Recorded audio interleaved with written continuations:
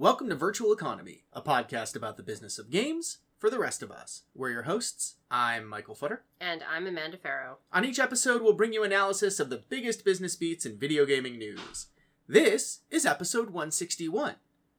Phil Spencer is Bobby Kotick's daddy now. Oh yeah.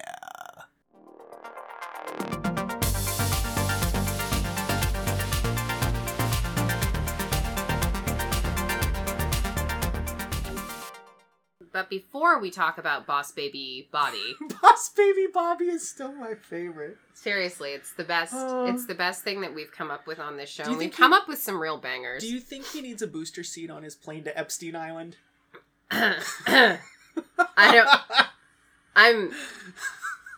Man, probably. You were not expecting that. I was not expecting that one. It is 11:30 in the morning on a Sunday, a rainy Sunday here in our home. Amanda has been fighting the persistent crud.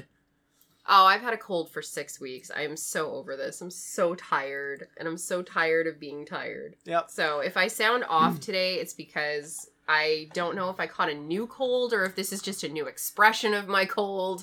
Who even knows? Yeah. So just some quick expectation setting from us. The beginning of November is going to be bananas. Amanda and I are going to see our eldest in Rome from the 1st to the 6th. And then we get home on the 6th. Mm-hmm. And then I turn around. I'm going to be at MIGS in Montreal on the 7th and the 8th. And he's going to go eat And the 9th. poutine without me. I come home on the 9th. And then my office is closed on the 10th for Veterans Day. And then...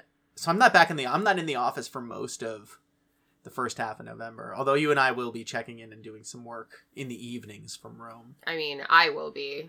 I have a game to make, so... Yeah, I have some work that I'm sure I'm going to need to get done. And I'll need to check in with the team, even though I'm technically... Well, anyway, so the point is that, gosh, we've been trying to get back onto a regular cadence. And gosh, it has been very difficult to do part of so. that was I was at TwitchCon.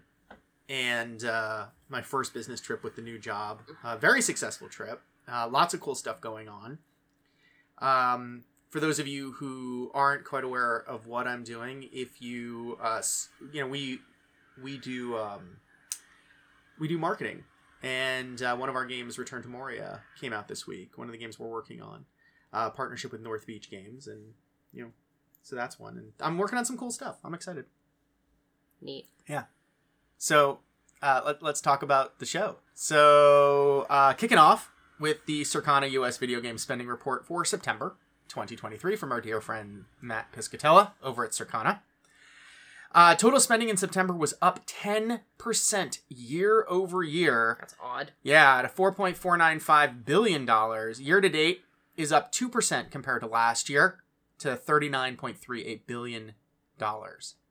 Hardware, on the other hand, was down 8% to $451 million. Year to date, though, I guess hardware is up about 10% to $3.699 billion.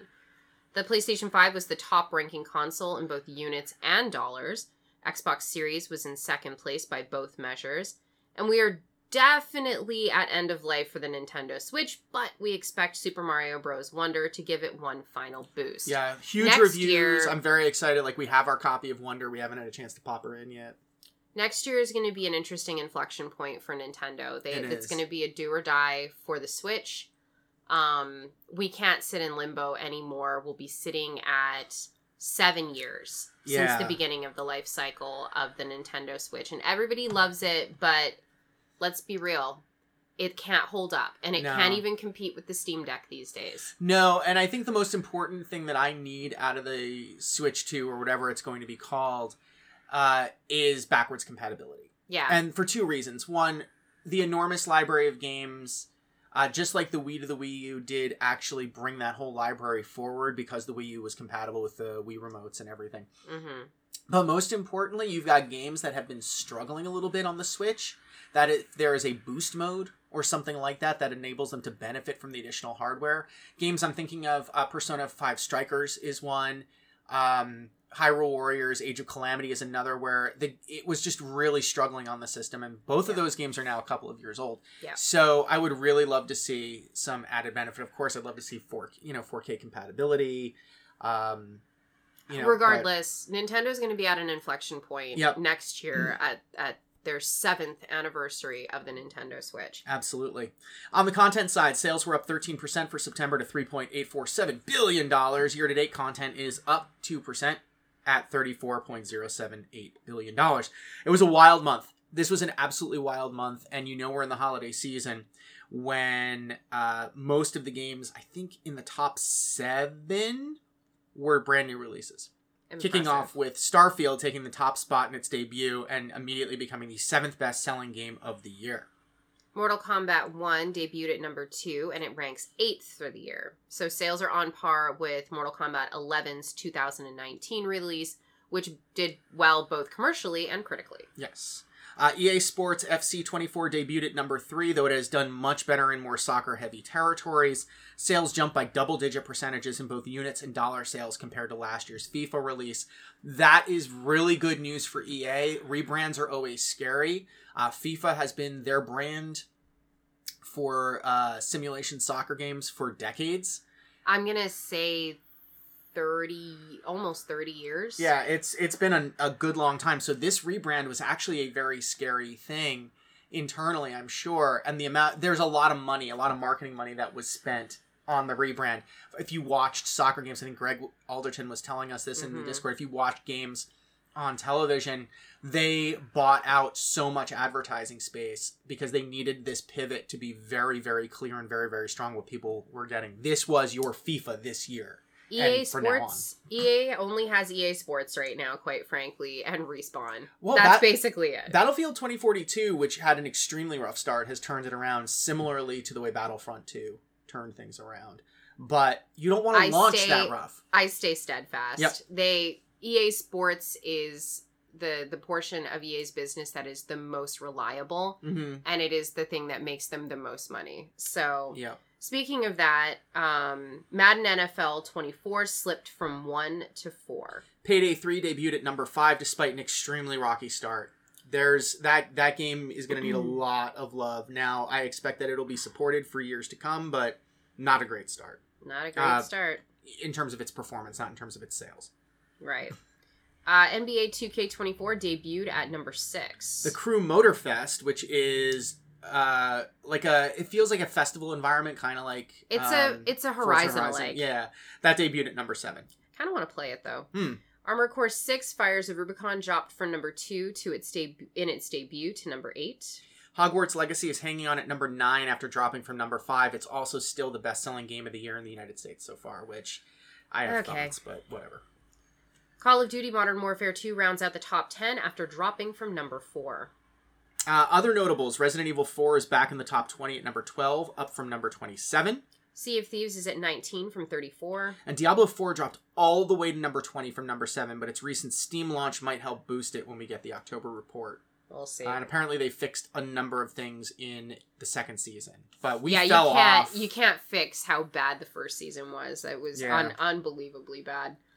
Let's talk a little bit about what's going on in mobile right now. Spend has increased actually significantly for this year at 4.3%, with Monopoly Go still a runaway freight train of a property. Royal Match, Roblox, and Candy Crush were tightly grouped in the 2nd through 4th slots, but way behind Monopoly Go. Pokemon Go spending dropped after the August World Championships, which honestly tends to happen pretty much every year. Yep. On the accessories side, spending increased 11% to $197 million. Year-to-date accessory spend is up 1% to $1.6 billion. Gamepad spending jumped 15%, and racing controller spend was up a whopping 18%. Motorsport. Yeah, which is weird though. Like, Forza Motorsport's definitely got to be part of the driving force. Forza Motorsport, not Crew Motorfest. No, I'm not talking about the Crew. I think that this is a Forza Motorsport thing, because unlike Forza Horizon, which very, out loud does not support racing wheels, essentially. They want you to use a gamepad. It was not optimized for racing wheels. Forza Motorsport, on the other hand, was built for a racing wheel. Yeah, absolutely. Because that's the for those of you who don't keep up with racing games, the difference there is Forza Motorsport is your traditional track racing simulation. It's your Microsoft answer to Gran Turismo. It is. And it has been for a number of years. Horizon is your lighter, more arcadey, but still has some sim elements to it, where it's a little bit more approachable for people who are not. It's a sim arcade. Yeah, it really is. Because I mean, if we're talking about just from the spectrum of arcade versus sim, sitting over on the sim side is Gran Turismo. It's Forza Motorsport. It's, Project Cars was in there as well. Mm-hmm. And sitting more on like in between them will be the Cruise new game. It will be Forza Horizon, and on the very arcadey side is stuff like Need for Speed. Yeah. Absolutely. So that if you didn't know, now you know. Yeah, and Manda is my go-to when it comes to this sort of thing. The limited edition Spider-Man 2 DualSense controller was the best seller of the month, and that thing is beautiful. I actually managed to get those. I did not manage to get the face plates for the for my PS5, although I still have hopes that one day my ship will come in. Mm-hmm. But I mean, I don't know. I think that my controller is the best one in the house. Quite frankly. Your Final Fantasy 16 controller My that I Final got you? Fantasy 16 controller. Hi, Rex. What are you doing? The dog is in here, and he's just, hanging out, looking around. What's up, buddy? Speaking of accessories, though, you and I had the chance to go up to New York Comic Con and spend time with our friends at PDP. Mm-hmm. Last year, we went up there. We saw they had just announced the BFG, their customizable controller for PC, PS4, and PS5. We also saw the Fight Stick Pro, the FS Pro, I think it's called. Yeah, they which were is gorgeous. I still want one. Yeah, they were definitely showing off their improved Vitrix line, and PDP has been doing some really interesting stuff. And I mean, we had an excellent conversation with PDP's CEO. Sorry, again, I'm very congested, stupid cold. We had a great conversation about branding. Yes, and rebranding. And going through the process of rebranding. It was a fascinating conversation. So if you're curious about, what kind of went into that and why they did it, and, some of the reasons why it's been so successful, it's a great conversation to listen to. So this year when we went up, we were taking a look at some additions to existing lines, which was very cool. And we were looking at a brand new line, which we sort of talked about when we were debriefing from PAX. Yeah, the Realms line, I still find it extremely fascinating. Controllers have already started moving into this collectible area. Obviously, you've got Microsoft especially has a lot of customizable or collectible style controllers, whether it's the new colors and the new colorways, or it's themed controllers. Like my Forza controller. Like your Forza controller. I picked up the Starfield controller, which I think is gorgeous. But even back in the Xbox One era, I have the Titanfall controller.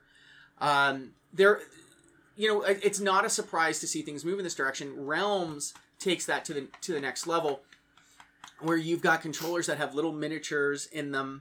And you can't take the miniatures out. No, they're not removable. Don't crack open your controller. Don't do it. But they have beautiful scenery from the game. So right now they have there's Sonic and Knuckles, and there's the Pikmin one that they announced, and that is up for pre-order. There's the Transformers controller that has a little Optimus Prime head in it, which is really cool looking. And most of them are for Switch. And they have a couple that are for Xbox. Yes, that's correct. Now, the Xbox ones are wired. I'm pretty sure that I don't know if Microsoft will let any third party have a wireless controller.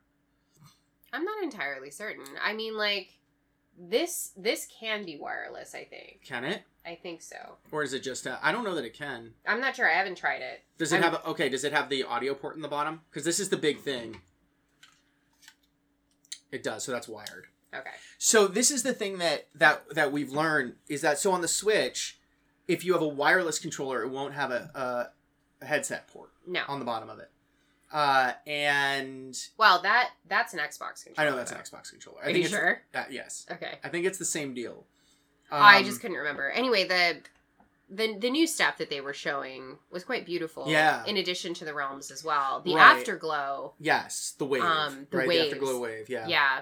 And they're doing some really interesting stuff with glow in the dark as well. There is the black. Yeah, that is really cool. There was the Cherry Blossom one that was gorgeous. That's the one I want. There's some Switch controllers that that are glow in the dark. There's some Zelda ones, Breath of the Wild or Tears of the Kingdom, that they showed off.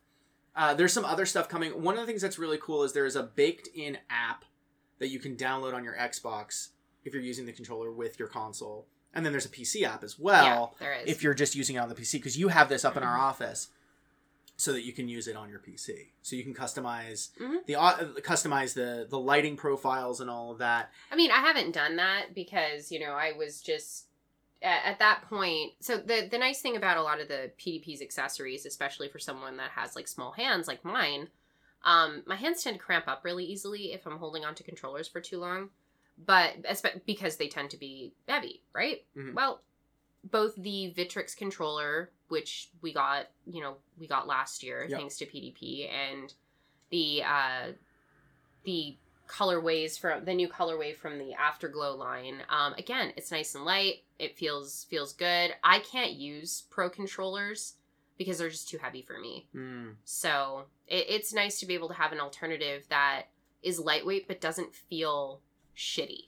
You want to think back to the days of like when you gave your friends like your shitty controllers because otherwise they beat you at, I don't know, Tekken.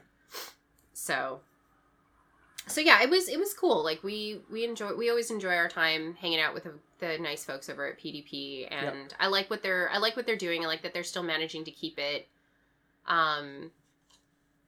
relatively accessible in terms of pricing as well. Gaming is a luxury, and it's a luxury in a luxury segment of the market, right? We're entertainment, right? And having nice controllers that don't cost you an arm and a leg, that's big. And it's big going into a holiday season where we're sitting in a recession. Yep, absolutely. And I think it's also really smart that they have the Victrix line to delineate their kind of premium pro gamer line, right, from what you're going to find on the shelf necessarily, maybe at a Target, right? And it's kind of like what Logitech does with Astro Gaming, right? Right, yeah. They have their more accessible line, which is just like your lifestyle brand, and then they have Astro, which is very much geared towards obviously esports, and that's kind of what the Victrix line is for PDP. Absolutely. All right, so good talk. Let's move on. We have lots to say. Unity. Since the last time we recorded, the Unity. Oh, Unity. Oh, Unity. Good times. All right, so the big story here about Unity is that everyone's least favorite CEO right now, recipient of how many Golden Poo Awards? Exactly. John Riccitiello has gotten the boot. So JR is actually going to be retiring as president, CEO, chairman, and board member effective immediately.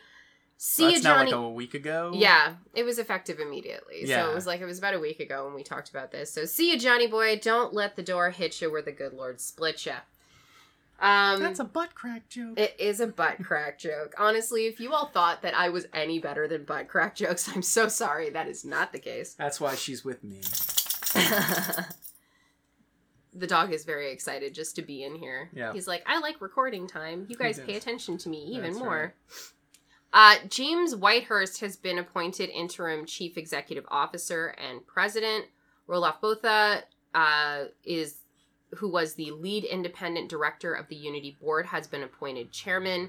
The board is going to be doing a, quote, comprehensive search process to find a permanent CEO. But let's remember here, folks, JR was the fall guy here. But there's a lot more going on at Unity than a CEO being a shitty CEO. Yeah, this is a board problem too. Oh, it's a big board problem, absolutely. So, mobilegamer.biz, honestly, doing some seriously heckin' good work. And this is not the first time we've mentioned them or covered a story that they published. No. They're doing real good work. They're doing excellent work. This was honestly a stellar story. We've linked it in our sources, so absolutely go give it a read. I'm gonna go through some of the highlights of it. So, according to mobilegamer.biz, a number of sources inside Unity were just as frustrated and confused as the rest of us. So, here's a direct quote that a source said to mobilegamer.biz, quote, Half of the people in that meeting said that this model is too complicated, it's not going to be well received, and we should talk to people before we do this. We were told Unity had spoken to people, but they didn't tell us who. They obviously did have conversations with people, but not enough. Oof. That's it's also not a surprise based on how this all played out. Absolutely. I think that if it had been a much more regimented process where they had done a listening tour, if they had, started to soft pitch this out. But here's the deal, Mike. Mm-hmm. Did you know that the reason why they're pursuing this particular angle is because they want to kill AppLovin? I believe that is part of what we had said. Yeah, definitely was part of what we said. This was a boot on the throat. It was. So another source from within Unity told MobileGamer.biz, AppLovin is dominating, and Unity tried to use this policy as a forcing agent to try to get back some of the market share. That right there is fuel for an anti-competitive accusation, at the very least. Whether there's enough I don't think there's enough evidence in order to actually bring that it will come to any kind of conclusion. No, I mean, especially now, but this was clearly a move to be anti-competitive. Absolutely. Let's use things that people need to force them into things that they don't need from us. Correct. That they need, but not from us. And therefore, we jokingly said it would be a shame if nice app there. It would be a shame if something happened to it. Nice game. If it would be a shame if something happened to it. But it's true. And considering how much of the market, especially on the mobile side of the equation, uses Unity, mm-hmm. it's enormous. If you're using a pricing scheme on one product to force people into purchasing or using or subscribing to another product, that's shitty. It's wrong. That is you using your market dominance in one place to create leverage in another place where you don't have market dominance. And I mean, let's be real. Let's call a spade a spade. That's fucking capitalism. And at the same time, we got to call it out. Yeah, if you happen to be a lawyer and you happen to have any insight on anti-competitive practice, please hit us please out. let us know, because to me, I can see the argument where this is really anti-competitive, but we're not lawyers. I'm not a lawyer. I'm certainly not a lawyer in this regard. There are areas where I know a little bit more than contract than law is not quite the same thing. No. So, the final piece on this from the Mobile Gamer piece, and again, I really think you all should read this, because I think that what the driving force of this piece was, listen, the big guys are going to set their own prices anyway. This is to screw over the small developers. Mm-hmm. That's what this story was, and it's honestly, it's framed really well. So go and read it. But here's the last thing that I'm going to say on it from this story. Quote, I don't think it was done maliciously. And this was from a Unity insider. Ultimately, Unity has lost a lot of money over the last 18 years, billions of dollars, and they need to do something to make more money. Sadly, it wasn't delivered well, but the need to make more money is still there. Yeah, and I don't think that anybody argues with that fact that Unity needs to find its way to profitability. This was just very much not the way. This was definitely not the way. And I'm not even sure that government contracts, and defense contracts are the bloody way. Mm-hmm. There's clearly this business model is not working. And somebody is going to have to sit down, and by somebody, I mean, their financial wizards or whatever working at Unity are going to have to sit down and actually figure out a plan that isn't going to completely alienate literally everybody. Yep, absolutely. All right, moving on. Microsoft has reported its earnings for first quarter of fiscal 24. We are not going to talk about the Activision acquisition here, which, as you can tell from the episode title, has closed. We'll cover that at the end of Investment Interlude, because I always want to close with a biggie. There we go. So we're going to hit Microsoft's earnings first, which are unaffected by the acquisition. That's because correct. The acquisition happened in Q2. And the earnings here are Q1. Correct. Amanda, take it away. All right. For the overall company first, because again, for the big ones, we tend to want to make sure that everybody knows what's kind of going on. So overall at Microsoft, revenue was $56.5 billion, which is up 13% year over year. Operating income was $26.9 billion, up 25% year over year. We are trending up across the board in either the single or double digits, depending on the segment across the company. So it was a strong quarter for Microsoft overall. And in more personal computing, which is Xbox's segment, let's break that down. Revenue in more personal computing was $13.7 billion, up 3% year over year, driven both by gaming and by Windows. Xbox content and services revenue was up 13% year over year, while gaming revenue is up 9% year over year. According to CFO Amy Hood, this is driven by better than expected subscriber growth in Xbox Game Pass, as well as first-party content, primarily due to the Starfield launch. Yep. And we had talked about like wanting to see the impact of Starfield and seeing that it took number one even while launching on Game Pass, at least in the US, right? Yeah. And then looking at these numbers and them acknowledging that Starfield was a major contributor. I mean, that's really good news. It is very good news. That is really good news. Overall, Xbox hardware revenue is down 7% year over year, but again, that's not surprising given that we are heading into the holiday season. There wasn't a ton of reason to buy an Xbox in Q1, because you could play Starfield on your PC. Yep. So there's that as well. One thing I want to call out real quick before we move through. I saw that the bonus structure for CEO Satya Nadella has changed a little bit, and that Xbox Game Pass growth is no longer a factor in his bonus calculation. Okay. I mean, it's part of the transition, right, from user acquisition to user retention. User acquisition is very expensive. User retention is expensive in a different way. Yes. Anyway. So something to consider about Xbox Game Pass and everything going on there. Clearly, Microsoft is dialing down its expectations about whether or not, about what success means with regards to Xbox Game Pass. The strategy is shifting. We knew it was going to shift. We knew it was going to shift probably this year.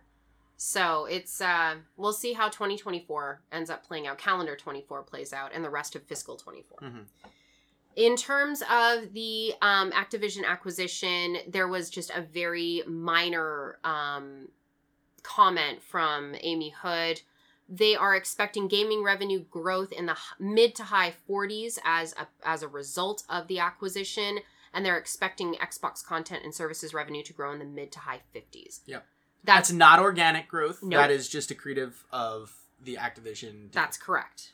That's all that is they are just adding more treasure to the pile, essentially. Overall, with Microsoft, there was lots of hubbub around AI in the presentation, but, this is also coming from an actual tech company and not, I don't know. Yeah, one of the things... Square Enix. One of the things that they're implementing into Teams is the ability to automatically transcribe and summarize meetings. And that is really great. That's really great, because as someone who is pretty good about taking notes during meetings, because, we like to circulate notes after the fact to make sure everybody's on the same page. We did the same thing in our last jobs, right? Having an AI do that and get us 90% of the way there where we got to go through and clean up and maybe reformat a little bit would be really helpful so that I'm able to focus on the meeting and not have to split my attention. Yeah, absolutely. And I mean, listen, process, that kind of thing is improving process, and it's helping to not increase productivity necessarily, but it's helping people to do their jobs more effectively and not get stuck in the minutia. Yep. So that is something that we can be fully supportive of. Generative AI, not so much. Yep. Process AI versus Gen AI. Microsoft also reorganized its gaming division. Yeah, they definitely did. This is really interesting because if you looked at the way things were before, there was a bit of a firewall, as you noted in the notes, between Microsoft and ZeniMax. It was definitely tentative between Zenny and Microsoft Gaming. And I think it was ZeniMax folks were reporting directly into Phil. Yeah. And so that included leadership inclusive of Pete Hines, who, we'll note this in quick hits, but Pete's retiring. And after 24 years. That's incredible. It's incredible. What a run. And look, I mean, I'm biased. I love Pete. Yeah, Pete's a good dude. Yeah, big Pete fan.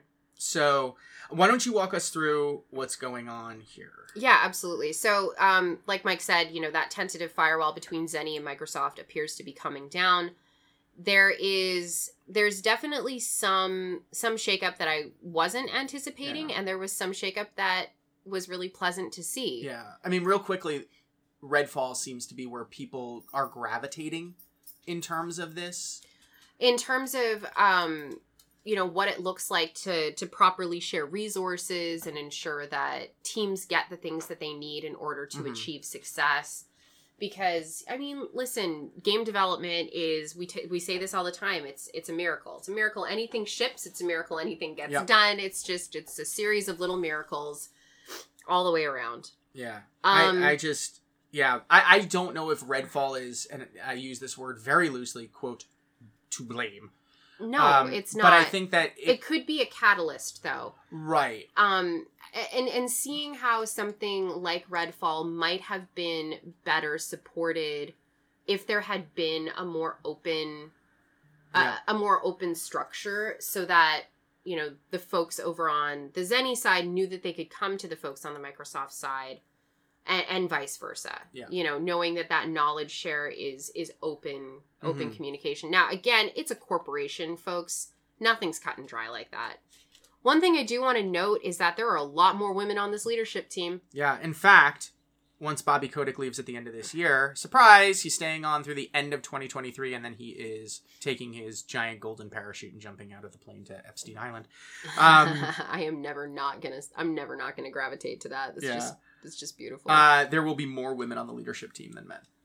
Which, good for Phil, good for Satya, because... And I mean, listen, there's a lot to like about the, like seeing Dave McCarthy getting his flowers as chief operating officer at Microsoft Gaming is great. Like, now, didn't you talk to him about Game Pass? No, not Game Pass. I talked to him about a lot of the family safety stuff. Oh, got it. Because he was in New York a number of years ago, back when I was a super parent, and like we talked very extensively about Microsoft's commitment to content moderation, to families, to safety, and everything like that. And that's something that has been part of the DNA at Xbox. It goes all the way back to Stephen Toulouse. Yeah, of course. Rest in peace. That one still hurts.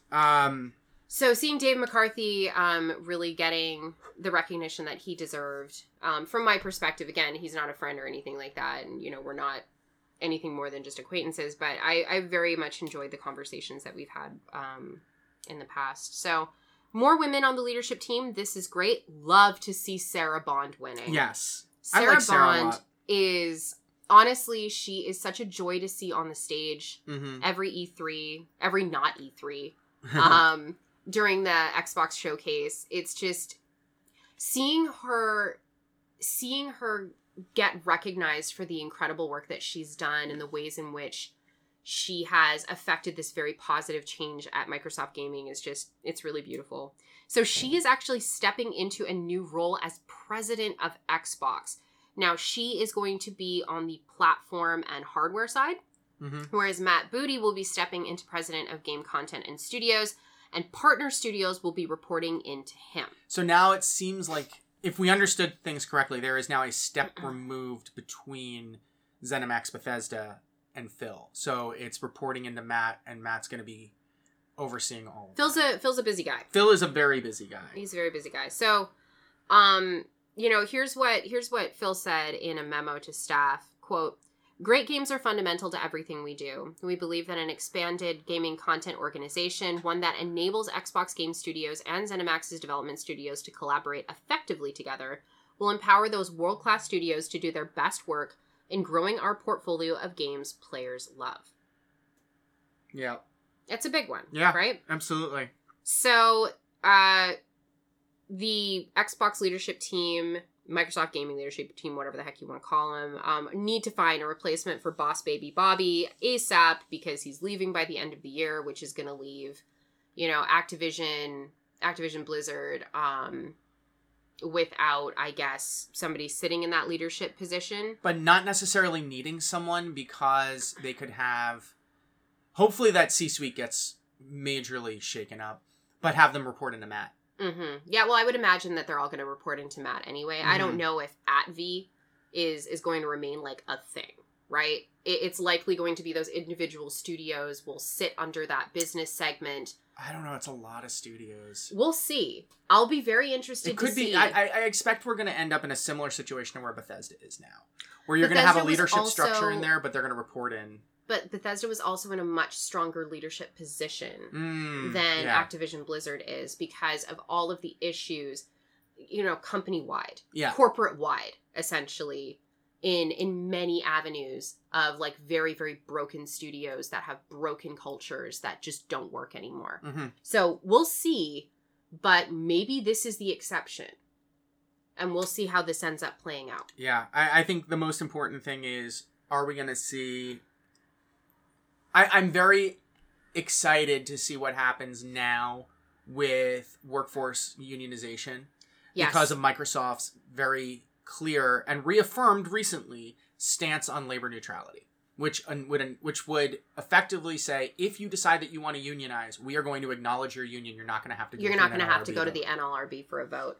Look, the thing that I want everyone to recognize here is that this leadership shakeup, even though it looks promising, even though it looks solid, we don't know the kinds of ramifications that both the merger is going to have, and we don't know what it's going to say about talent. We don't know. Are there going to be redundancies that are going to be surfaced? Is there going to be another round of mass layoffs? We're hoping not. Mm-hmm. But considering how terrible this year has gone for talent in the game industry, I'm not hopeful. So just wherever you are, if you're sitting in ATV and you're waiting for the end of the year, just, we're wishing you the best of luck. Absolutely. We hope that this turns into the labor win that we have always hoped it was going to be. Exactly. And I'm worried that because of the macroeconomic forces at work that we were wrong. Mm-hmm. But I really hope that we weren't. Yep. All right, moving on to our second and final earnings for the show. Big top half, but we'll be able to move through the rest pretty quickly. Capcom has reported its earnings for the first half of fiscal year 24, so this is 6 months. In what will surely come as no surprise to listeners, Capcom had a heckin' Q2, and they are off to a killer start for the first half of the year. Not surprising. Net sales were up year over year 53% to 74.9 billion yen, or $498.3 million. Operating income was up 55% to 33.8 billion yen, or $225 million, and net income was up 57% to 25.3 billion yen, or $168.1 million. Highlights include strong digital sales bolstered by major new titles. No big surprise here. Street Fighter VI doing extremely well at 2.47 million units sold already. Good for them. Capcom sold 22.6 million units for the first half of fiscal 24. That's up from 21.3 million units in the first half of last year. You keep saying units. Units. Absolute units. Amusement equipment saw sales and profit increases as well, and Capcom's on track for its 11th consecutive year of operating income growth.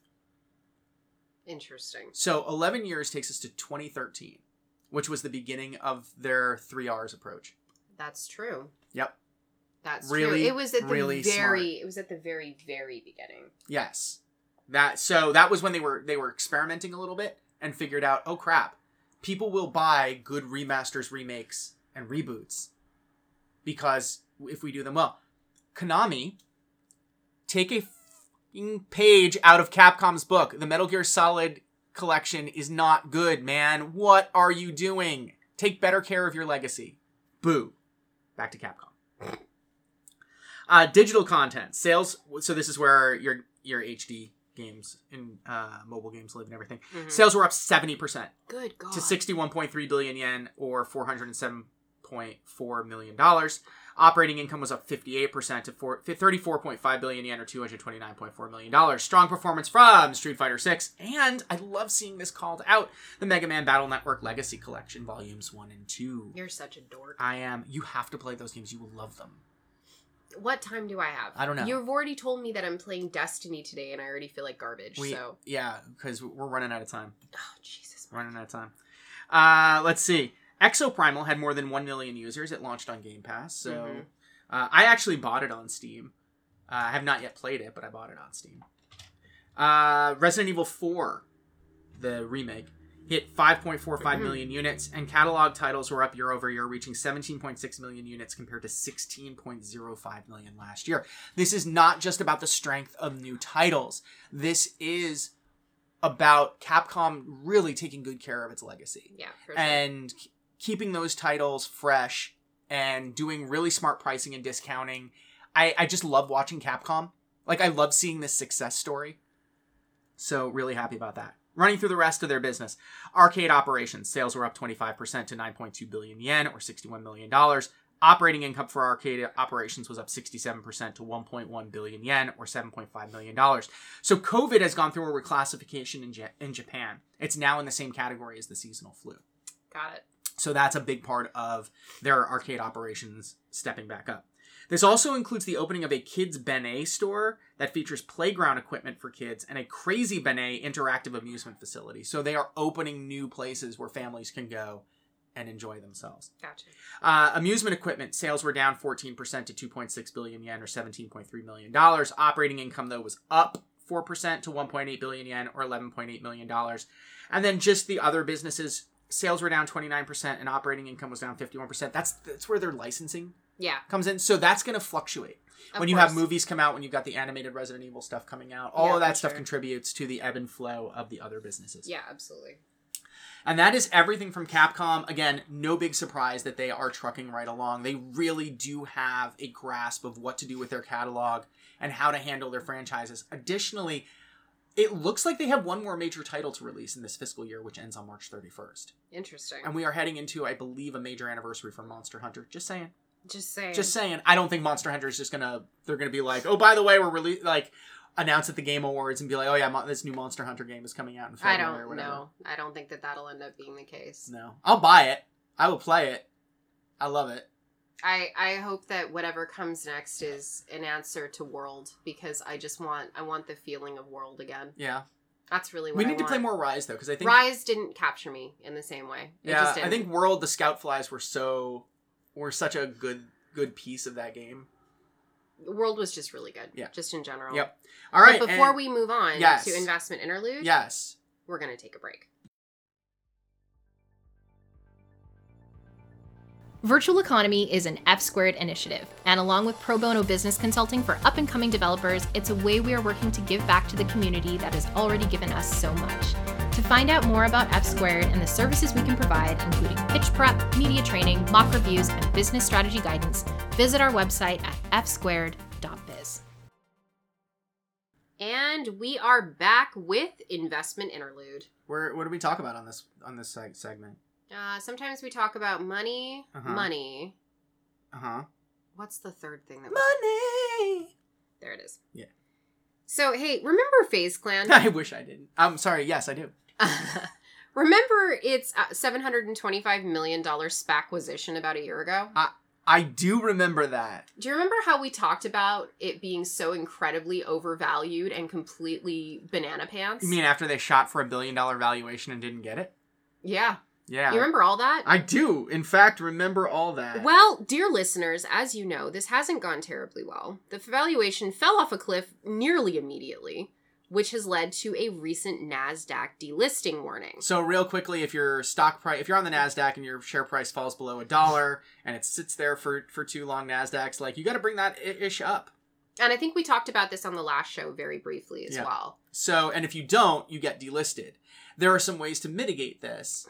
But for the most part, like, if you get to this point... And there ain't no coming back, folks. Well, I mean, THQ, I think, was warned 3 times. It was only the 3rd time where they fell apart. FaZe Clan is not THQ. FaZe Clan is not It's not THQ. THQ had many, many years under its belt in making games. FaZe Clan doesn't even make games. Yep. So the ailing esports / lifestyle brand was just acquired by gaming analytics and rival esports company GameSquare for a paltry, wait for it, $17 million all-stock deal. No cash. No cash. No cash. Woof. Woof. Huge woof. So GameSquare is co-owned by Dallas Cowboys owner Jerry Jones. The company also owns the Complexity esports team and brand. Mm-hmm. And original FaZe Clan leadership is returning to the brand. This includes Richard FaZe Bankston, as CEO, Thomas Faye Temper Oliveira as president, and Yusuf Faye Apex Abdel Fattah as chief operating officer. Neat. They're just a little guy again. They're just a little guy, all right? $725 million overinflated valuation, which nobody who was part of that company really got to enjoy because it fell off the cliff like 80% right away. Because it was 17 million all stock deal. This is humbling. Youch. The word is humbling. Youch. Be humbled by this. Yeah, there's a good Kendrick Lamar song that's literally called Humble. Yeah, sing it for me. No. Oh. No, I will not. But like the gist of it is sit down, bitch, be humble. Okay. So I think, there's a lot to say about the esports bubble, which you and I have talked about a lot. Mm-hmm. But I think in this case... I even covered it back in the day. Yeah. I think in this case what you've got is you've got a brand that was extremely edgy. I guess that's an interesting way to put it. Sure. They definitely were on the... It's like shit posting, but real bad. Anyway, there was a lot of things in that mix that just didn't work out. And here we are. So, moving on. Xsolla, which invests in games and provides payment solutions to developers, has acquired Lightstream, Rainmaker, and API.Stream. Xsolla is really interesting, but you might recall that we covered Xsolla because of the CEO, which did some really bad stuff. With regards to mass layoffs? Yeah, and just like being toxic as heck. There are great people at Xsolla, by the way. Oh, definitely. There are people I love there that work there. And yeah, no shade against the people that are actually in the trenches, but like... It's a complicated company. Let's put it that way. Sure, that's an interesting way to put it. So like, what's the deal here? So Lightstream offers cloud-based streaming services. Which is really interesting. That's interesting, yep. Yeah. Rainmaker is a platform for key distribution to content creators. And I remember using Rainmaker back when you and I were streaming. Yep, and API.Stream is a video production solution. Interesting. Yep, so no terms were disclosed. It's a very interesting move into the streaming space for Xsolla. Because all three of these obviously touch video production and streaming. Yeah, very interesting.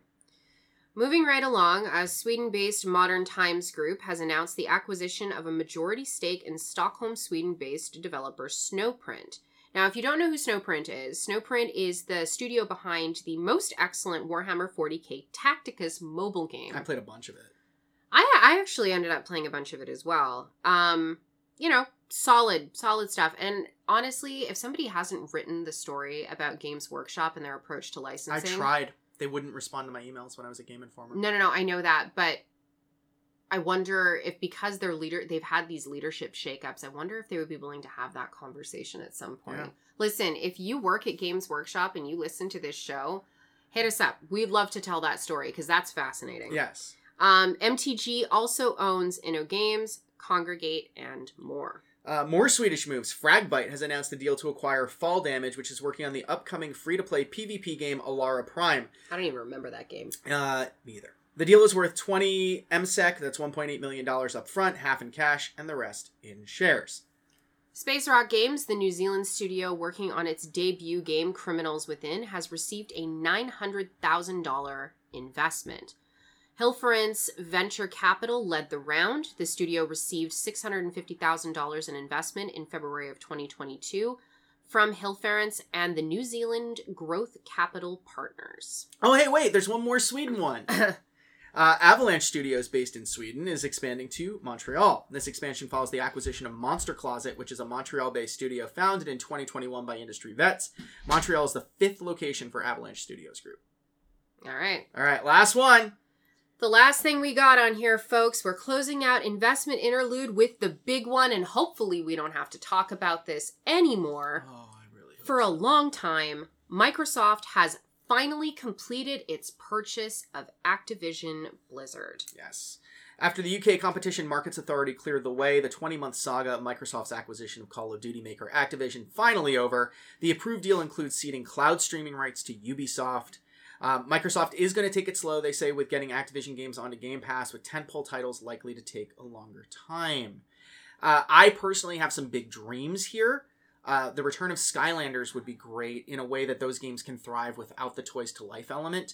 We saw Ubisoft do that really well with Starlink, where you can just buy the digital packs or whatever. But I think just bringing those games back as a collection where you unlock characters There's through a lot of coins, like you earn coins or gems in game, and then you can unlock more characters would be really cool. There's a lot of nostalgia around Skylanders these days. They were very competent action RPG games with great writing and great set piece moments, and I just really want to play them again.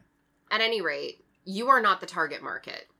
You were never the target market. It was targeted to kids.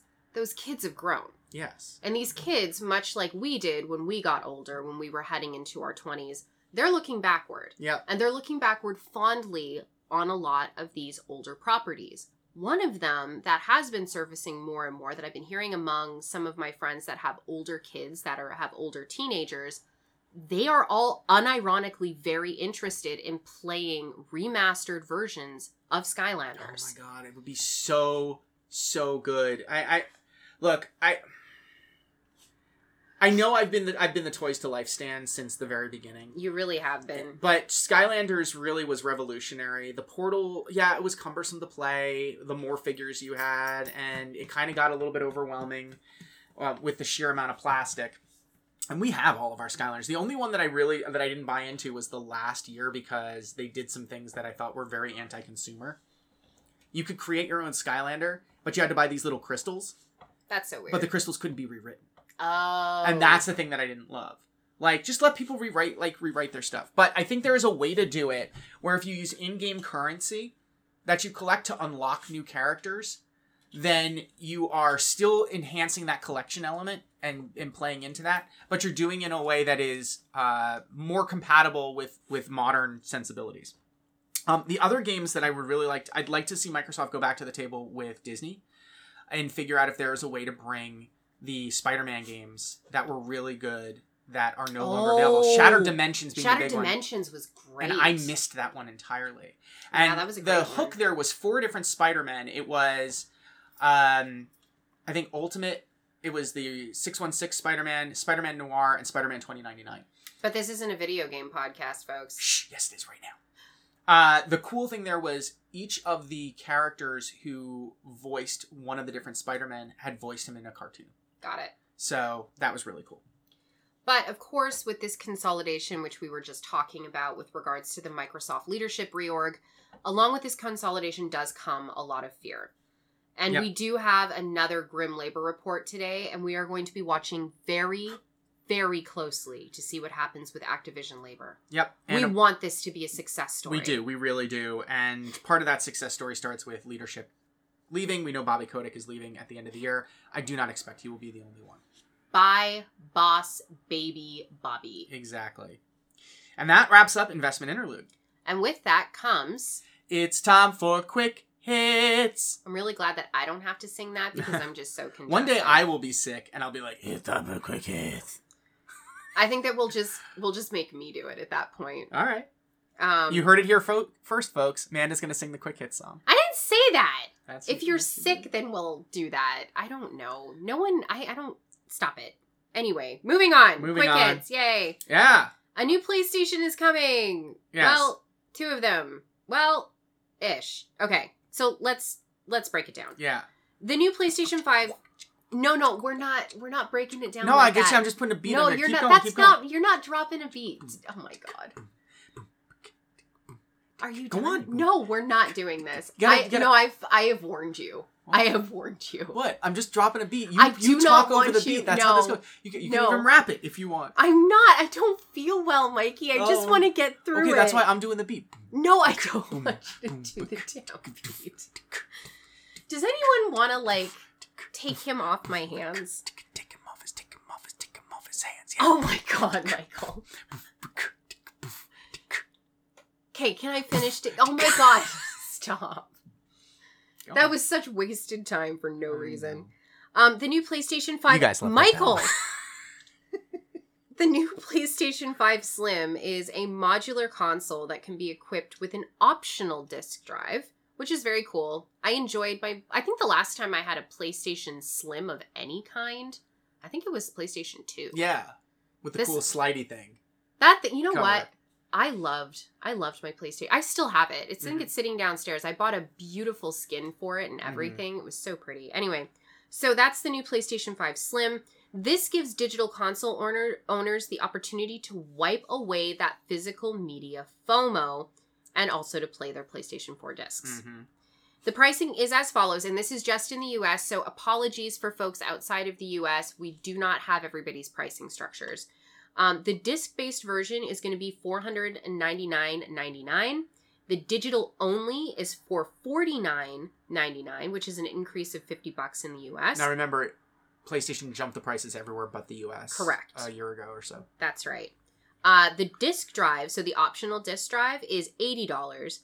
And if you want to stand, it no longer comes with the console. That'll run you an extra $30. Interestingly, one of the things that popped out after I wrote up these notes is that if you go to connect the disc drive to a digital, you have to go on the internet. Like, that has to call home in order to enable it.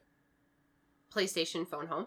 PlayStation Phone Home. Now, I think someone in our community pointed out that that was very likely a move to prevent third-party knockoffs. Oh, I hadn't considered that, but yeah, that makes sense. Which, at some point, they're going to need to either remove that or update. I don't know what they're going to need to do, but that's not a long-term viable solution. No, I agree. All right, moving right along here, Mikey. So, at TwitchCon last week, they announced that after a long-time ban preventing simulcasting, so you cannot, up until this point, you were not allowed to stream on Twitch and also at the exact same time stream to Facebook Gaming or YouTube. Only if you were an affiliate or partner. Otherwise, really? Yes. Okay. It is only if you signed the paperwork that said, I'm now a Twitch affiliate. Okay. And partners also had to follow that. I wasn't sure about that because I did some research, and I saw people saying like there was a blanket ban. No. Okay. It was for affiliates. It was, the ban was for affiliates and for partners. If you were not considered an affiliate and therefore were not making money off of your work with Twitch, then yeah, you could do what you wanted. That makes sense. So you were always able to repurpose content, so take That's clips correct. and put them on TikTok or Instagram Reels or whatever, but not live stream to other platforms if you're an affiliate or a partner. So with the exception of top-tier creators that do have exclusivity written into their bespoke contracts, you'll be allowed to simultaneously stream your content to Twitch and any other platform. Additionally, this is a big one, if creators dissolved their contracts with Twitch to jump to another platform, they are being welcomed back, provided that they hadn't broken the TOS before leaving. Okay, interesting. So if you were kicked off the platform because you broke the TOS, that's one thing. Like, you're not going to be welcomed back with open arms. But if you only left because of the exclusivity agreement, Twitch is like, come back. We'll sign a partner agreement with you again. Mm-hmm. Absolutely. Mm-hmm. All right. Well, I mean, that's very positive stuff from Twitch. It's, definitely in complete opposite direction of, quite frankly, a litany of unforced errors over the years. Yes. So very, very interesting change.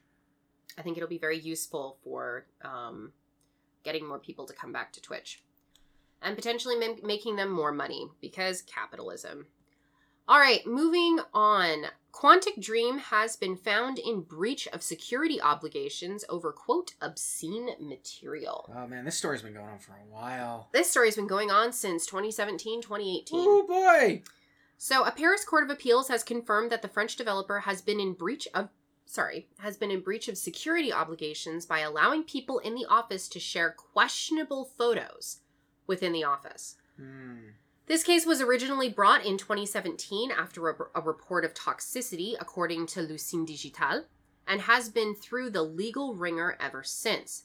The original ruling in this the initial ruling was in this wrongful termination suit had the court originally siding with the former employee, prompting this particular appeal. This is very complicated, just to be clear. It is a number of different moving pieces over the years. And this one is very specifically about wrongful termination with regards to this. Yeah, I mean, just there were photoshopped lewd pictures of this woman who was an employee circulated. Not just her, but of David Cage, of a number of people in the office that were and a lot of these these photoshopped images were not... They were not tasteful. No. I suppose that's probably the easiest way of saying it is they were not tasteful. Yeah. So the court only sided with the former employee opposite Quantic Dream in this particular security obligation issue. Mm-hmm. So it's not that they're completely overturning it, but they're only... Yeah, anyway. So the appeals court rejected requests that Quantic Dream face discriminatory harassment charges and that the employee's dismissal be annulled, which means that this is likely not over. So they are only siding with the employee on the security obligations with regards to these images. According to Lucine Digital, the, quote, proliferation of these inappropriate images carried risks for employees and their mental health. There was an excellent story that Danielle Riendo over at Game Developer put together about this that we're quoting from. So this is directly from her work. The original lawsuit was prompted by a 2017 report of a toxic workplace that alleged employees were subjected to homophobic and sexist images, including one infamous example where studio founder David Cage's face was superimposed on the body of a male stripper holding a power tool with a sex toy attached. A collection of 600 photoshopped images deemed homophobic and sexist were created by employees and shared around the office via email. Yep. Real quickly, we mentioned this earlier. Bethesda head of publishing Pete Hines has announced he's retiring from the company. I could spend a lot of time talking about Pete. We've known each other for a number of years. Just really, congratulations on the retirement. It's well earned. Would love to have you on the show at some point. Because go on a vacation, bro. Go on a vacation, hang out with the puppies, hang out with the fam. Just enjoy. You've earned it. Closing out quick hits with some milestones this week. Dredge, which I have been meaning to play, Amanda has loved, has sold 1 million units. Minecraft is still the best-selling game of all time with 300 million units sold. About 100 million more units than the number 2 title, Grand Theft Auto 5. Wild. Lies of P has sold 1 million units, no doubt boosted by strong Game Pass adoption. Yeah, I'm I wasn't very interested in it before, but I've gone and watched a couple of Let's Plays. Yeah, this game might be my nonsense. Really? I gotta get back to Jedi Survivor before I pick up any other Soulsy games. All right. Monster Hunter Now, which is the latest Niantic geolocation AR game, has already surpassed 10 million downloads. Speaking of Souls games, Lords of the Fallen, the sequel to Lords of the Fallen, has sold 1 million units in its first 10 days. The Outer Worlds, Obsidian's lighthearted first-person RPG that I personally adored, has moved 5 million units since its launch in 2019. Good for y'all. Yeah. And finally, Spider-Man 2, which everybody else except me is playing right now because our youngest has... I'm not playing it either. Our youngest has taken over. It arrived while I was out of town, and she jumped right into it. And so did our husband. Yes. It's now PlayStation's fastest-selling game with 2.5 million units in the first day. This is likely at least $175 million gross. The previous beats, if you're really confused about the number and them saying this is the fastest selling game, it's because they've changed the framing on that title multiple times. So, previous to this, God of War Ragnarok sold 5.1 million units in 5 days, which made it the fastest selling game at the time.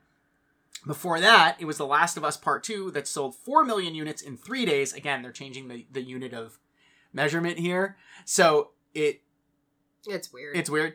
That was the fastest selling game. And then the first Insomniac Spidey game was also the fastest selling game when it came out. 3.3 million units in 3 days. There we go.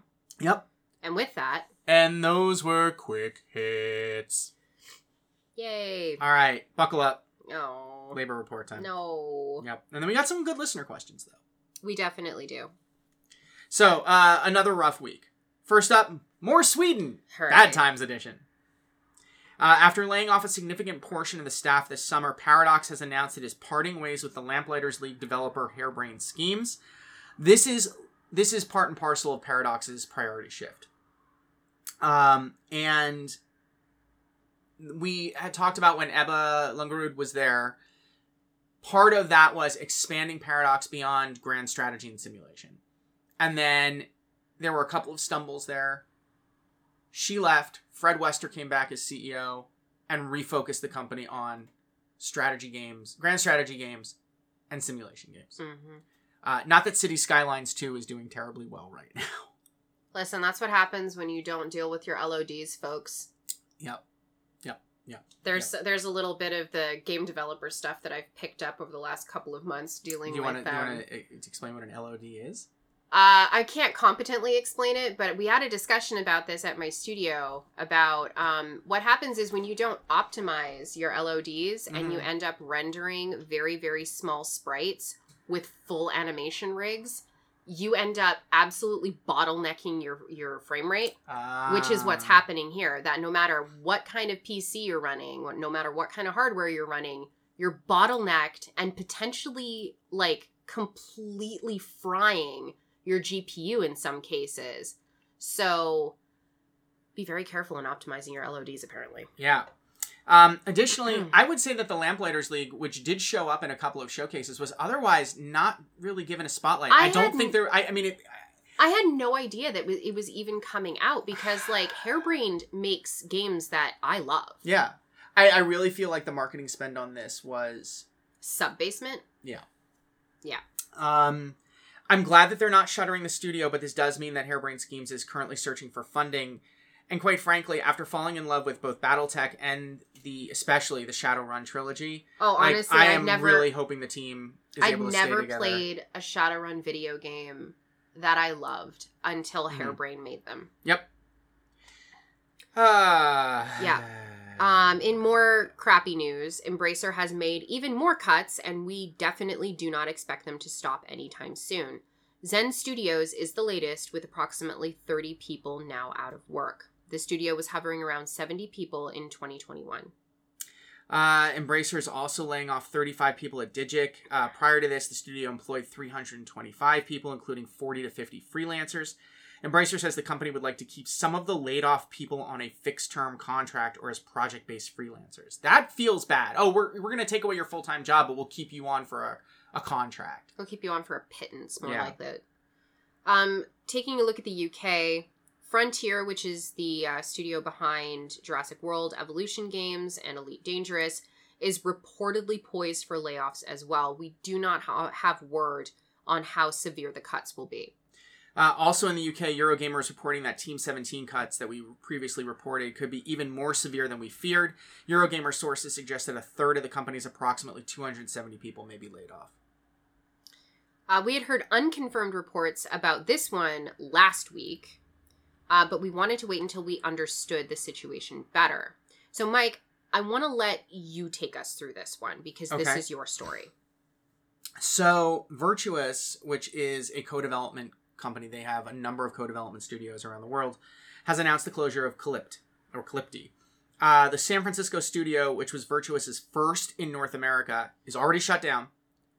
And they were a co-dev studio, but while they were based in San Francisco, they were fully remote, so they didn't have the baggage of corporate real estate, and in some cases may have been paying lower wages than Bay Area workers command. This doesn't feel great. No, this is bad. Yeah. This is really bad. And honestly, the shift to remote is good. Just to be clear, Mike and I are both remote workers. Mm-hmm. We have been remote for... I've been remote for a decade plus. Yeah, me too. I started my first business in 2009, and it was fully remote, and I've remained fully remote since 2009 for the most part, with the odd trip into New York City when I was working at Mike.com. But yeah, remote work is not an excuse to pay people less. Sorry, It's just not. Although I do see major companies doing that. Although they typically cap it. The ones that do it right cap it. So they'll say, like, here is the base salary in wherever we're located, whether that's the Bay Area or in the Seattle area, with a variance of plus or minus 10%. Okay. So at least it's capped. Yeah, I suppose so. This one, though, this next story was kind of buried. Included in epic layoffs were 50% of Bandcamp's employees. Yeah. So this happened prior to the sale to SongTrader and was likely mandated by SongTrader. Yeah. Prior to the layoffs, Bandcamp had 210 employees, so this puts layoffs around 105 people, which was part of Epic's bullshit sweeping 900-person layoff in September. And I do want to address this because I do see a lot of anger around this, and I understand. Are we talking about me too? Because I'm pretty pissed off about this as well. Yeah, I don't know if you saw that Epic spent a lot of money on marketing for something related to Fortnite, where they delivered enormous Fortnite map props to major streamers. Okay. And people are understandably drawing a straight line between you just laid off 900 people and you're spending this money on Okay, well marketing. those things are not the same. They're not. And it's okay that it's a wrinkle and that it's frustrating and that it pisses you off. It's okay because capitalism is gross and it's messy. So like, yes, we see this. And that's why I wanted to address it. Like, I want to validate the feelings around this. But I think if we're going to focus on a big decision, because these were no doubt expensive, but relatively a drop in the bucket for the organization. I want to refocus things on the lawsuit. I want to refocus things on the lawsuit with Apple. The amount of money spent on the lawsuit in combination with the amount of foregone revenue from mobile players is what has put Epic in this situation. Correct. Keep your eye on the ball. Feel your feelings. I totally understand where you're coming from, but let's keep our eye on the ball about what actually led to this. And the asinine comment that they didn't know until a number of weeks before. No, that's hubris. I'm sorry. That's hubris. That is ignorance. That is, quite frankly, I won't go so far as to say it's malfeasance, but it's getting pretty fucking close to that line. Yep. The last one on the labor report. PlayStation layoffs are continuing as well. A wave of layoffs hit support studio Visual Arts, though no numbers have been shared. News broke via LinkedIn, which has become, unfortunately, a wall of misery. It's an absolute miserable place now. Yeah. And not because the people on LinkedIn are miserable in the sense that it's toxic, but holy smokeroonies, it is like looking for work. And people who are like, I have now been looking for work for 7 months, and it's like, Jesus Christ. And these are senior folks. Yeah. These are folks that have been in the industry for 15, 20 years and cannot find work because they're expensive and because studios don't want to spend to bring in actual top tier talent anymore. Yeah. And these are like really, really good folks that just cannot seem to make a go of it. And it's awful. It's absolutely awful. Absolutely. Speaking of like more awful things. Yeah, so shifting gears, we're moving out of the labor report, but this was something that Amanda flagged after our last show that she wanted to talk about. And we've talked about the Gassacre over and over and over again. We have. And this was prompted by Second Extinction, which I think is also an Avalanche studio, right? That was... I actually don't remember. I think it was one of Avalanche's studios. Yeah, I don't remember. So. That game is not actually going to make it to 1.0. Nope. And you and I played it. It was it was good. It was like you shoot a bunch of dinosaurs and then you have to do a bunch of little missions around the map to escape. The problem is that it wasn't doing anything special. It also wasn't polished. Like we played it early. Yeah. So it wasn't at that 1.0 polish. But it is not coming out. And this kind of Amanda said, wow, there's a lot of similarity here between the Gassacre and what we saw in the wake of everybody trying to capitalize on WoW's success. That's correct. So why don't you talk a little bit about this? So MMOs, like, I wouldn't go so far as to say they were my beat because they weren't. They were, however, my big hobby, right? And I've been playing MMOs now since, like, 1998. And back in the early days of MMOs, when they started to become very popular, we started to see more and more studios taking a look at whether or not they could dip a toe and then a whole corporate body, quite frankly, into live ops. Now, building live ops games, again, if you've never listened to our conversation with Scott Hartzman and talking about live ops, it's a fascinating conversation. I mean, Scott knows MMOs better than anybody. Right. And there's a lot that goes into not just developing, but maintaining live ops services. An MMO is a unique creature, right? And back when WoW started to really find success, and we're talking in 2005, 2006, with vanilla WoW really starting to like dig its heels in and become kind of the behemoth that it has morphed into over the years, we saw a number of studios trying to capitalize on that, including, games that were, also based on IP. Like we saw the Lord of the Rings Online. There was Conan as well. There was Conan Exiles, which is also its own MMO. there have been a number of games over the years that have tried to create and to some extent there have been some successes, but not so much in others. But there was this boom, right? There was this bloat as everybody was chasing what this hotness in MMOs were. Mm-hmm. We saw games like City of Heroes. We saw games like after City of Heroes was shuttered, we saw Champions Online, and then it was completely deep sixed. We've seen the rise and fall and rebirth of Final Fantasy XIV, which in theory should not still exist today. Mm-hmm. If that game did not have the support of a very dedicated publisher and a number of development hours and talent. And a war chest that enabled them to do what they did. And a war chest that enabled them to do it, they would not still be running. They would have also have fallen victim to the MMO bloat, essentially. What's happening with the Gassacre is a very similar thing where they are chasing after recurrent revenue, right? What's the thing that we talk about all the time, and what is the thing that publishers are constantly looking for? Recurrent rev. Yeah, absolutely. So that's the big thing here, is that this has happened before. We've seen this before. We've seen the industry recover and move into something new and move into something different. We will recover from the Gassacre as well. But something to keep in mind is that there is a difference between building a fast follow title. So a fast follow title, like, I don't know, building on 7 Days to Die, right?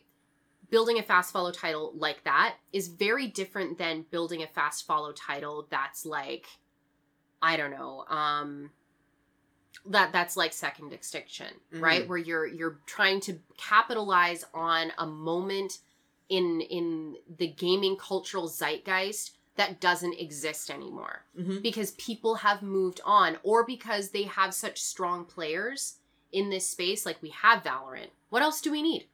Overwatch 2 can't keep up with Valorant anymore, right? Well, and there was the whole, I mean, when hero shooters became a thing, it was Battleborn, Overwatch, Paladins, and I think those were like the three. How many have survived? Well, Paladins is still running, but it's a completely different creature now. It's a completely different creature.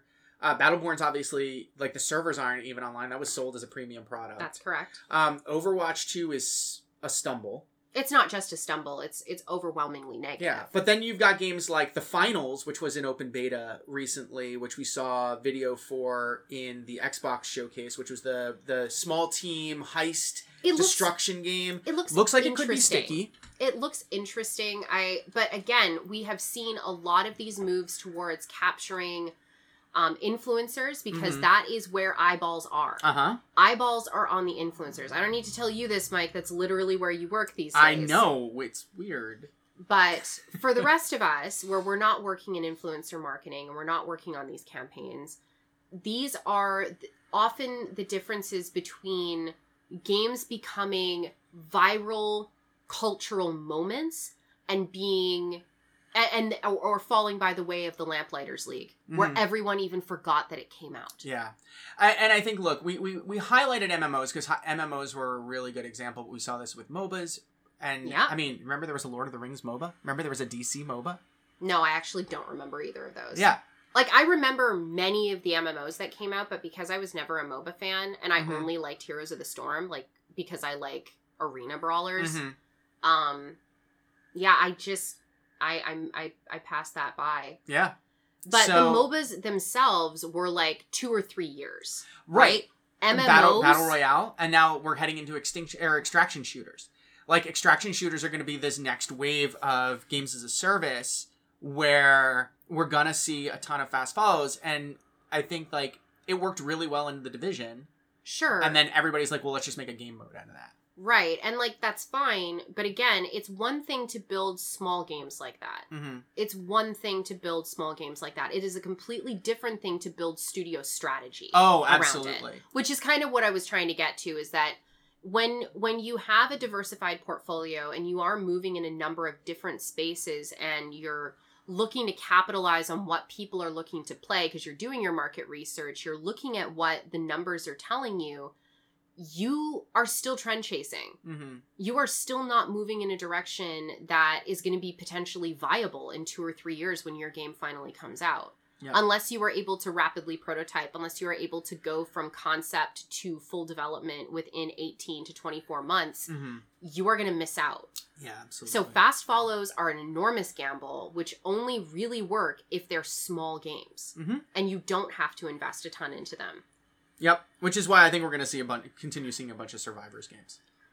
Right, and I agree, because I think that fad has passed. I would also tend to agree there. Yep.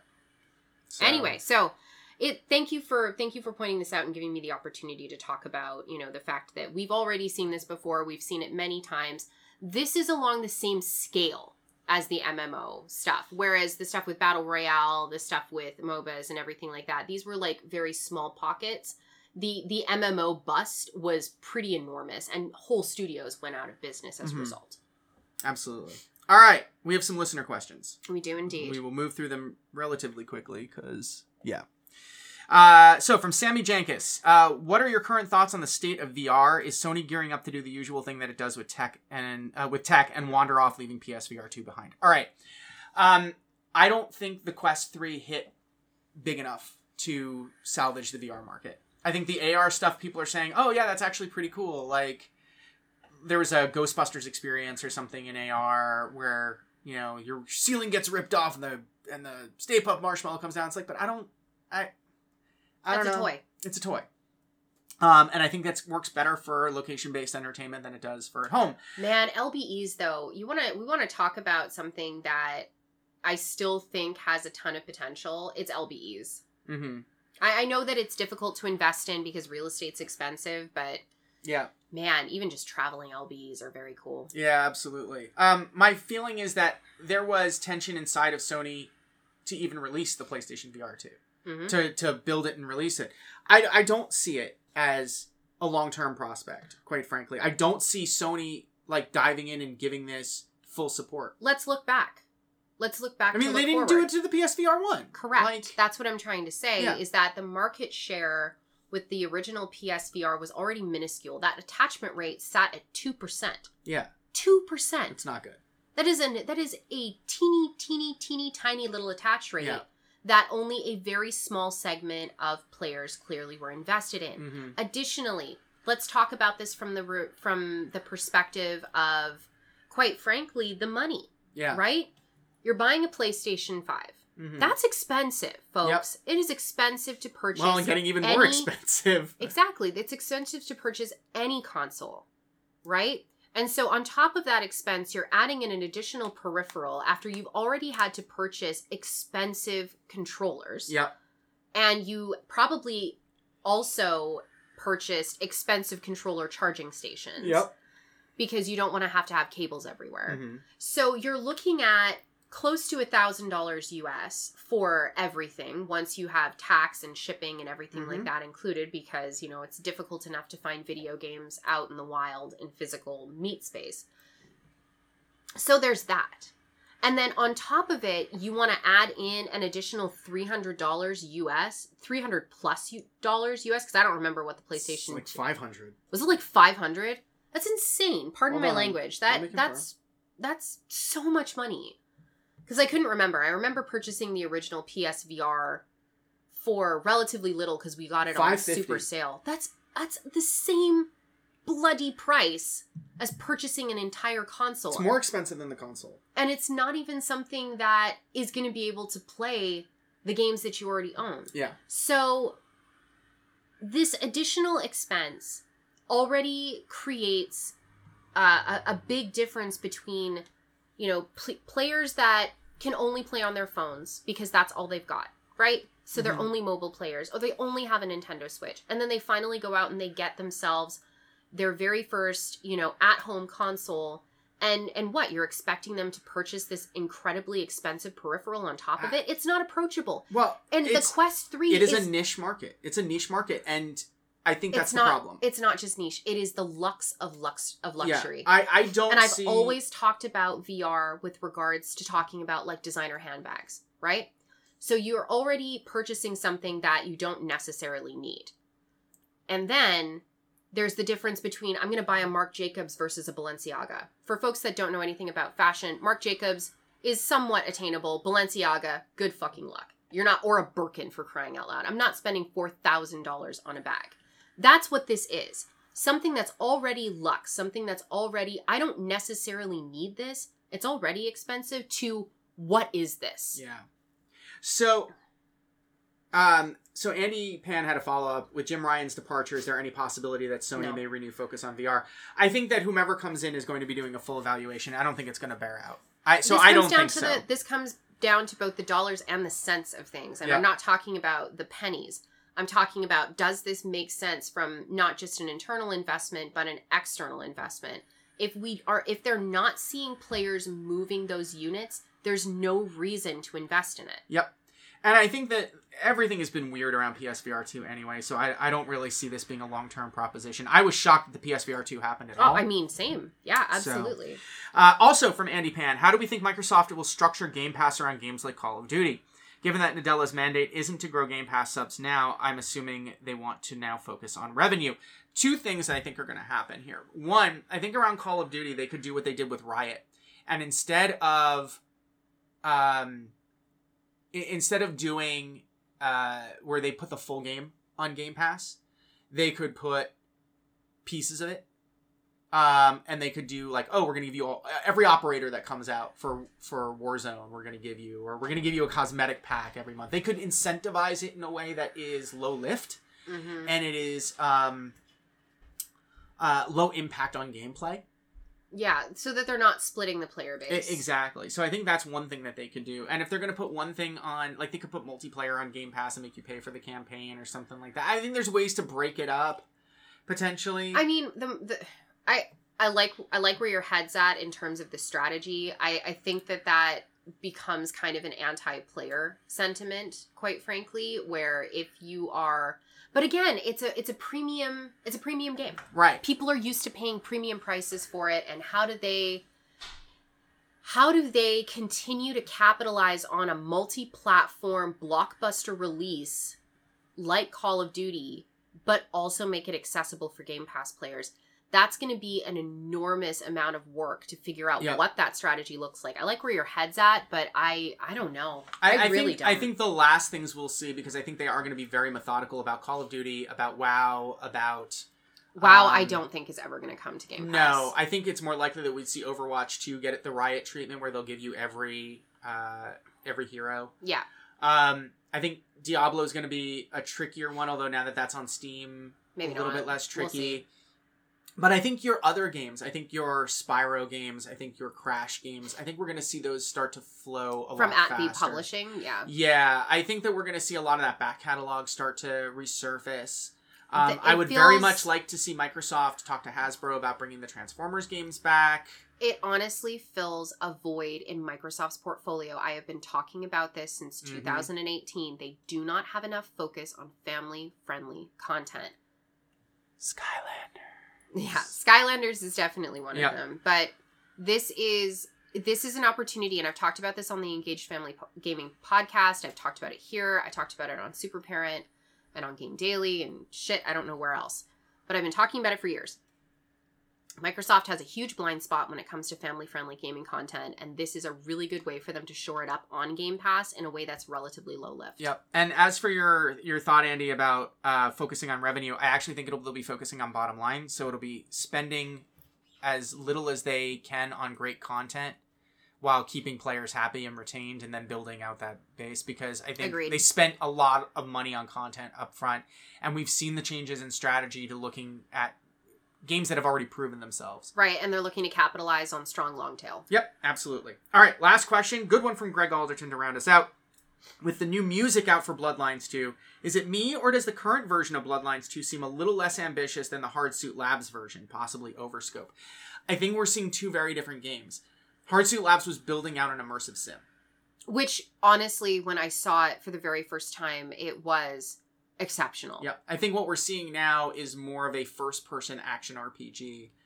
Which could still be interesting, but it is not the game that I was originally very interested in. Now, let's take a step back. The original Bloodlines game was very much, I wouldn't call it an immersive sim. It was not a walking simulator either, because you were definitely in combat. It was a weird game.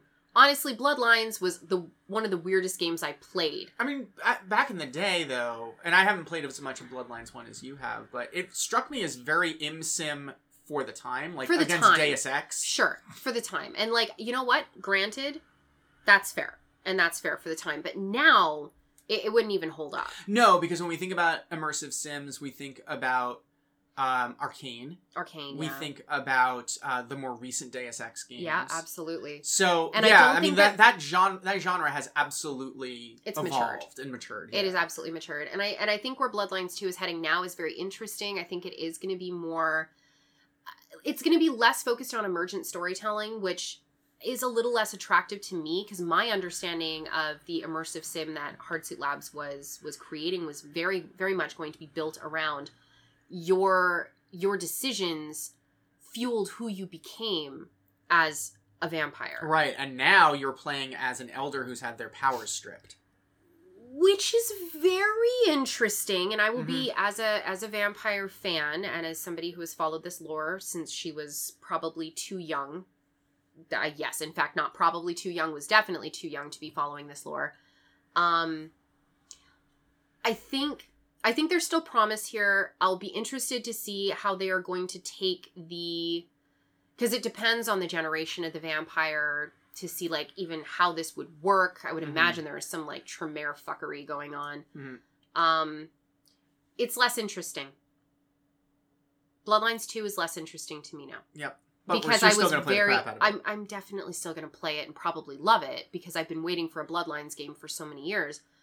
But what made me excited about Hardsuit Labs, and this is an enormous shout out to that entire narrative department that I know all of you, and I don't know if you listen to this show, but I know all of you worked your ass off for, and I know how hard that was in letting it go, and how awful it all was.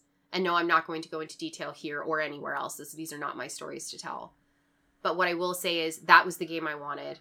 I wanted to be a Thin Blood. I wanted to explore a piece of Anarch lore that I haven't gotten to see in a video game yet. So I'm sorry I don't get to play your game.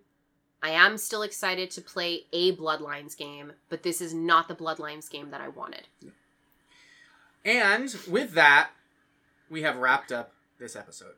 Yay, and I didn't pass out. Woo! All right, so anyway, thank you so much for listening to the Virtual Economy podcast. I mean, you could follow Virtual Economy on Twitter if you really wanted. I will still post the show there. We still post the show there, so that's Virtual Econcast on Twitter.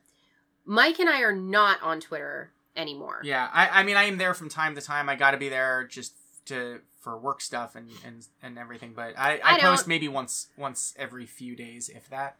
Wow, you're actually actively posting Not there. Actively posting. Every few days is active, dude. Maybe it's less than that. Maybe it's once a week. It's very little. That's still more than I'm doing. I only post updates about the books there. Got it. For the most part. Unless there's something like super professional going on that I need to, blast out to 7,000 people. But we are on Blue Sky. Yes. Virtual Economy is on Blue Sky, just at virtualeconomy.bsky.social. I am ritualmagic.bsky.social, so ritual, that's spelt with a WRITUAL, magic.